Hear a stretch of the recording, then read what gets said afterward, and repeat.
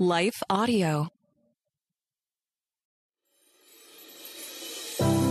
Welcome to Christian Natural Health with naturopathic Dr. Lauren DeVille. Christian Natural Health is the podcast on how to get and stay healthy, God's way.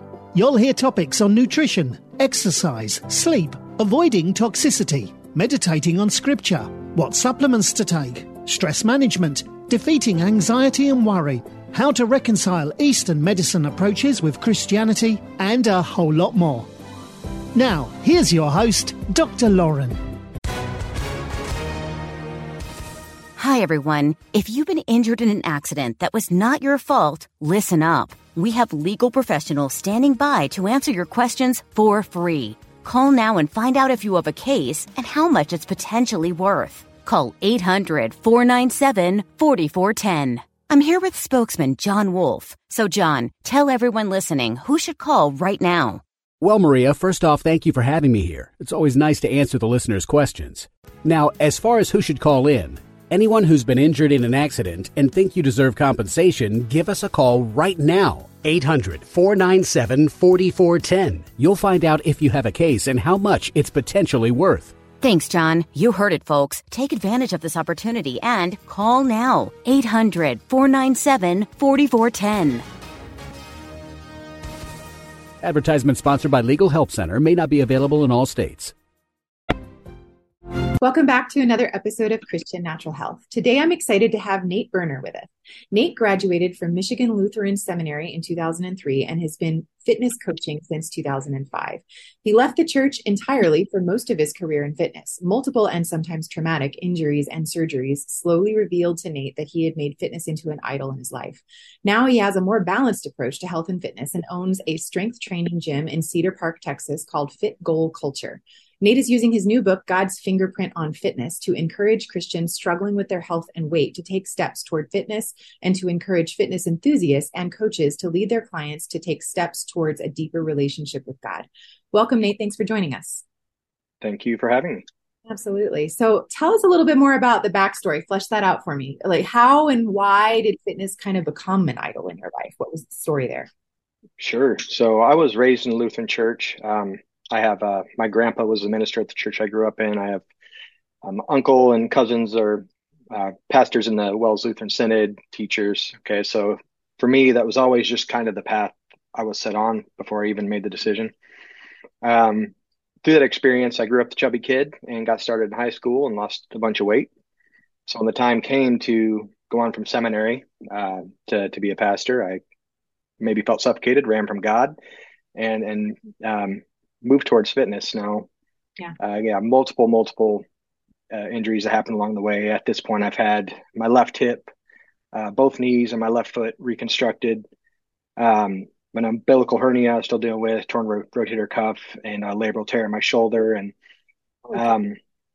it was really kind of a mess, and got to the place where I was just losing the joy in it.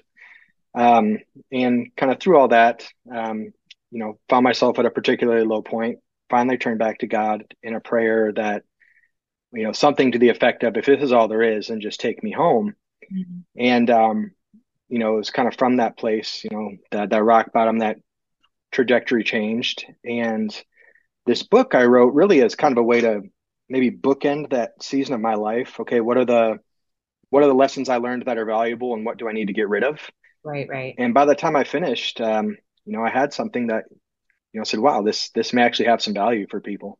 Sure. Yeah, absolutely. So just out of curiosity, what were you doing? Were you doing like bodybuilding or something, or like extreme sports? Kind of evolved. At first, I got into powerlifting in my early 20s. Okay. Then maybe moved to more of a bodybuilding focus. Mm-hmm. These days, I feel like I have a more, how do we help the most people? And I think most people, most of the time, some variation of strength training that factors in their joint health and their compliance and all the other realities of life is kind of where I land these days. Okay. So, and then just also kind of curious, what was it that you think about fitness that enticed you away from God? Why were those two things mutually exclusive to you? That's a good question. I think it stems from insecurity and a lack of identity. Um, for me, faith was always just an intellectual practice growing up. I had never made a decision. The concept of a relationship with God is not even a term I had heard until my 30s. So I was just searching, why am I here? And it was just a way to validate myself. You found something that you were good at and that you got accolades for, and you dove in. Got it. That's it. Yeah, makes sense. So you kind of gave us a little bit of an elevator pitch for the book, but so who's your target audience? Are you mostly writing to people that are in the fitness industry, or to anybody that's really a big enthusiast, or what was your goal there? Yeah, I don't know that I had a goal in particular, and it's a good question because it's kind of evolved in recent months. Yeah. I Short answer is I really think it would serve either demographic. Okay, maybe Christians who are struggling with their health and like how do I get started without becoming that Instagram fitness person, or right, or the fitness enthusiast. Okay, like how do I integrate this with my spiritual practice? But the deeper I go, I want to impact the church with this, and I believe when we start talking about like systemic cultural change within the church, that has to start with the leaders. So my hope is to get this in the hands of a lot of the pastors out there and maybe shift perspective or, hopefully just give it more weight than it's typically given in most churches from my experience. Sense. And so in your opinion, what do you think are some of the big dangers and pitfalls that people tend to fall into in the fitness industry when they start getting going? How do they end up from that to like this becomes their entire life, and how do they navigate it so they don't fall off? Yeah. Well, I think the fitness industry and a lot of the influencers and such tend to funnel people to a place of making fitness their identity. And to be sure, if you make fitness your entire identity, you'll probably be more successful in fitness. Yeah. But if you chase that rabbit to its end, it's an empty place. And so I think to get this started, really needs to begin with your relationship with Christ and your identity in Him.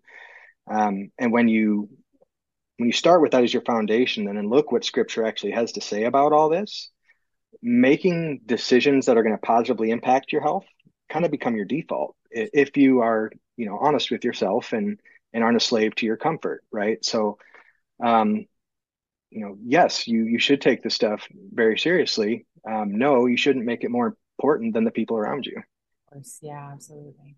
So I love how it sounds like from your story, you got to this place of surrender to God, and then He sanctified the thing that you were passionate about and gave it back to you. That's so like God to do that kind of a thing. Were you afraid to surrender? Were you afraid you were going to lose all this entirely at that point, or did you trust Him enough to do that? Oh, I fought it for years. Yeah, absolutely. And even through it, there was a lot of painful prayer and,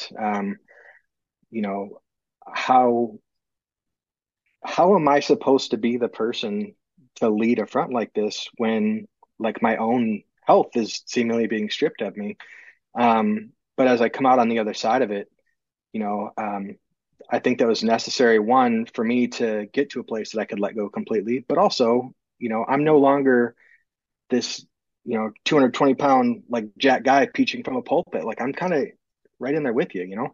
Yeah, that makes sense. So you can identify with people more and they can relate to you in terms of. Yes, ma'am. Yeah, very cool.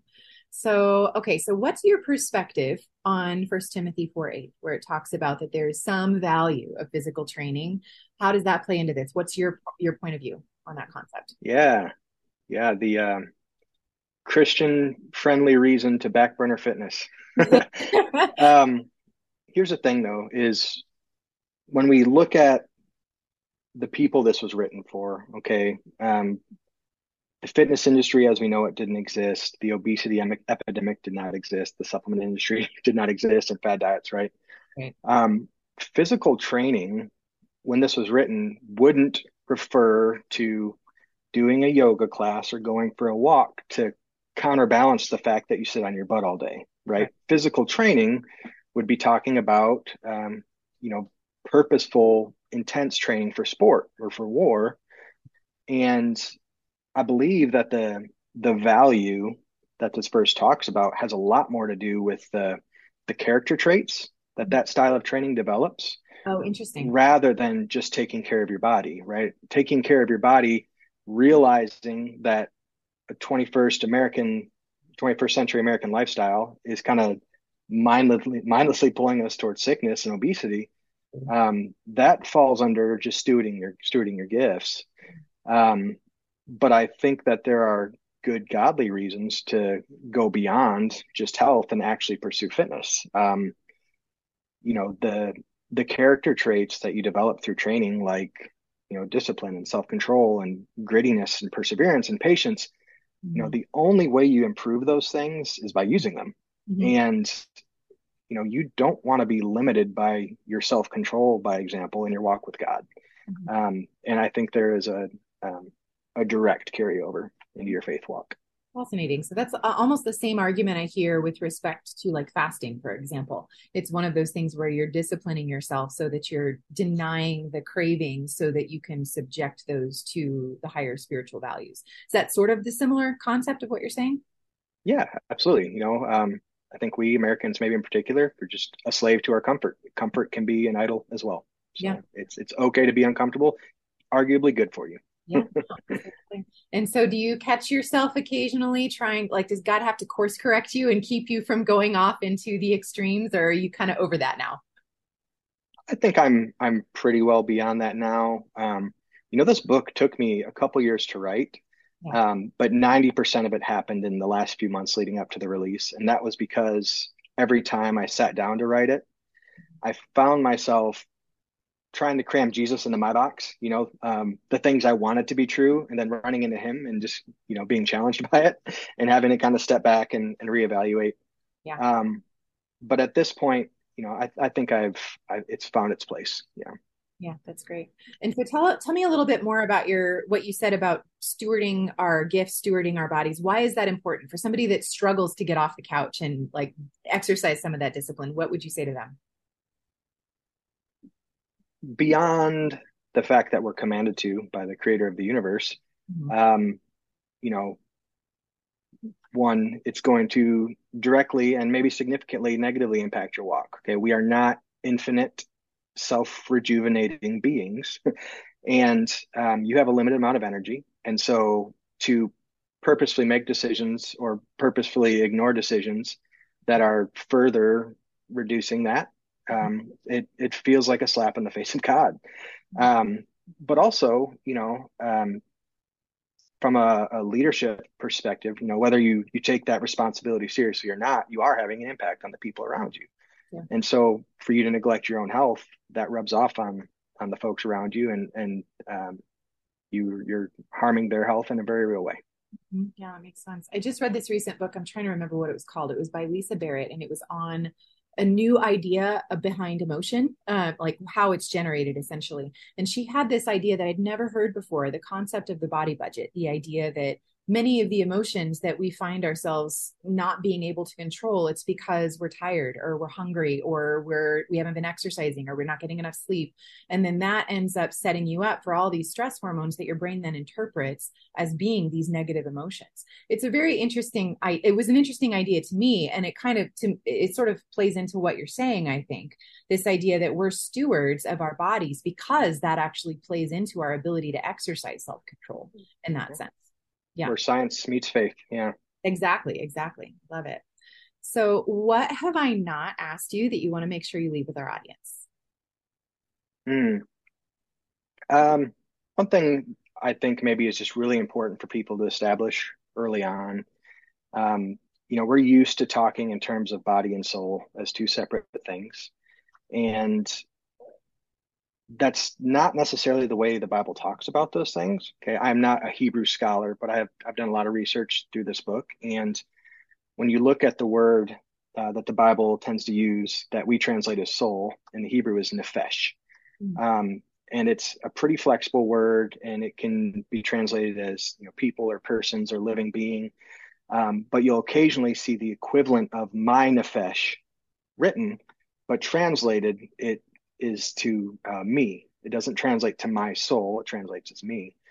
And when the Bible talks about the spiritual part of us that leaves our body after we die, there's a different word, shade, and it's generally looked at in a bit of a negative light, in that we're not totally who we are as shade. Okay. And the point I make with all of that is soul, we are intended to be all that we are. Our body is part of that, and it helps us understand why at the end of the time, God intends to resurrect us and have physical bodies with him. Right. And so when we start by viewing our health and fitness through that lens, you realize that physical exercise is not something ancillary.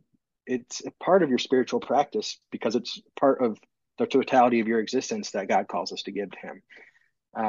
So I think if you can approach, the rest of this book and the rest of what Scripture has to say about your health through that lens, it's a game changer. Body, mind, spirit. Awesome. Very cool. So where can people go to learn more about you and maybe pick up a copy of your book? Yeah. Head to natebirner.com. If you look in the description, you can see a link, as you may not want to try and figure out how to spell my last name. There's a link there to buy the book, or you can just download the first chapter if you just kind of want to see what it's about, see if it's something you're interested in, or at Nate Birner on Instagram. You can find me pretty active on there as well. Cool. Well, I will link to that in the show notes. Thank you, Nate. This has been really interesting. Thank you, Lauren. Are you looking for a holistically minded healthcare practitioner who truly treats root cause rather than symptom suppression? Unfortunately, even in the alternative healing professions, this isn't a given. That's why I've created wholehealthdoctor.com, a resource to help connect patients to healthcare practitioners in their area who share a root cause philosophy. Alternatively, most of the practitioners listed also practice telehealth. So if there isn't anyone local to you, you can still find a great practitioner to help you regain optimal health. Go to wholehealthdoctor.com. That's wholehealthdr.com. Type in your location or adjust the specialty that you're looking for and find the practitioner who's right for you. Thanks for listening to Christian Natural Health. This show is run by you, so please write in with topic and guest suggestions for future shows. For more great content, subscribe to Dr. Lauren's blog at www.drlaurendeville.com or follow her on Facebook or Twitter at Dr. Lauren Deville. If you enjoyed the show, don't forget to share it with your friends and give us a 5-star rating in iTunes. It really helps us to stand out so other people can discover great content as well. Have a great week and God bless you.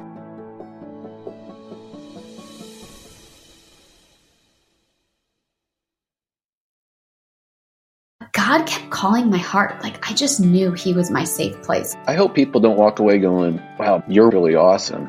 More than wow, Jesus is really interesting and he's really awesome. Everybody on this planet is dealing with some sort of what if. How does that one courageous decision affect the whole world? A ship in harbor is safe, but that's not what ships are built for. If you were encouraged by what you just heard, please search Trevor Talks on your favorite podcast platform or lifeaudio.com.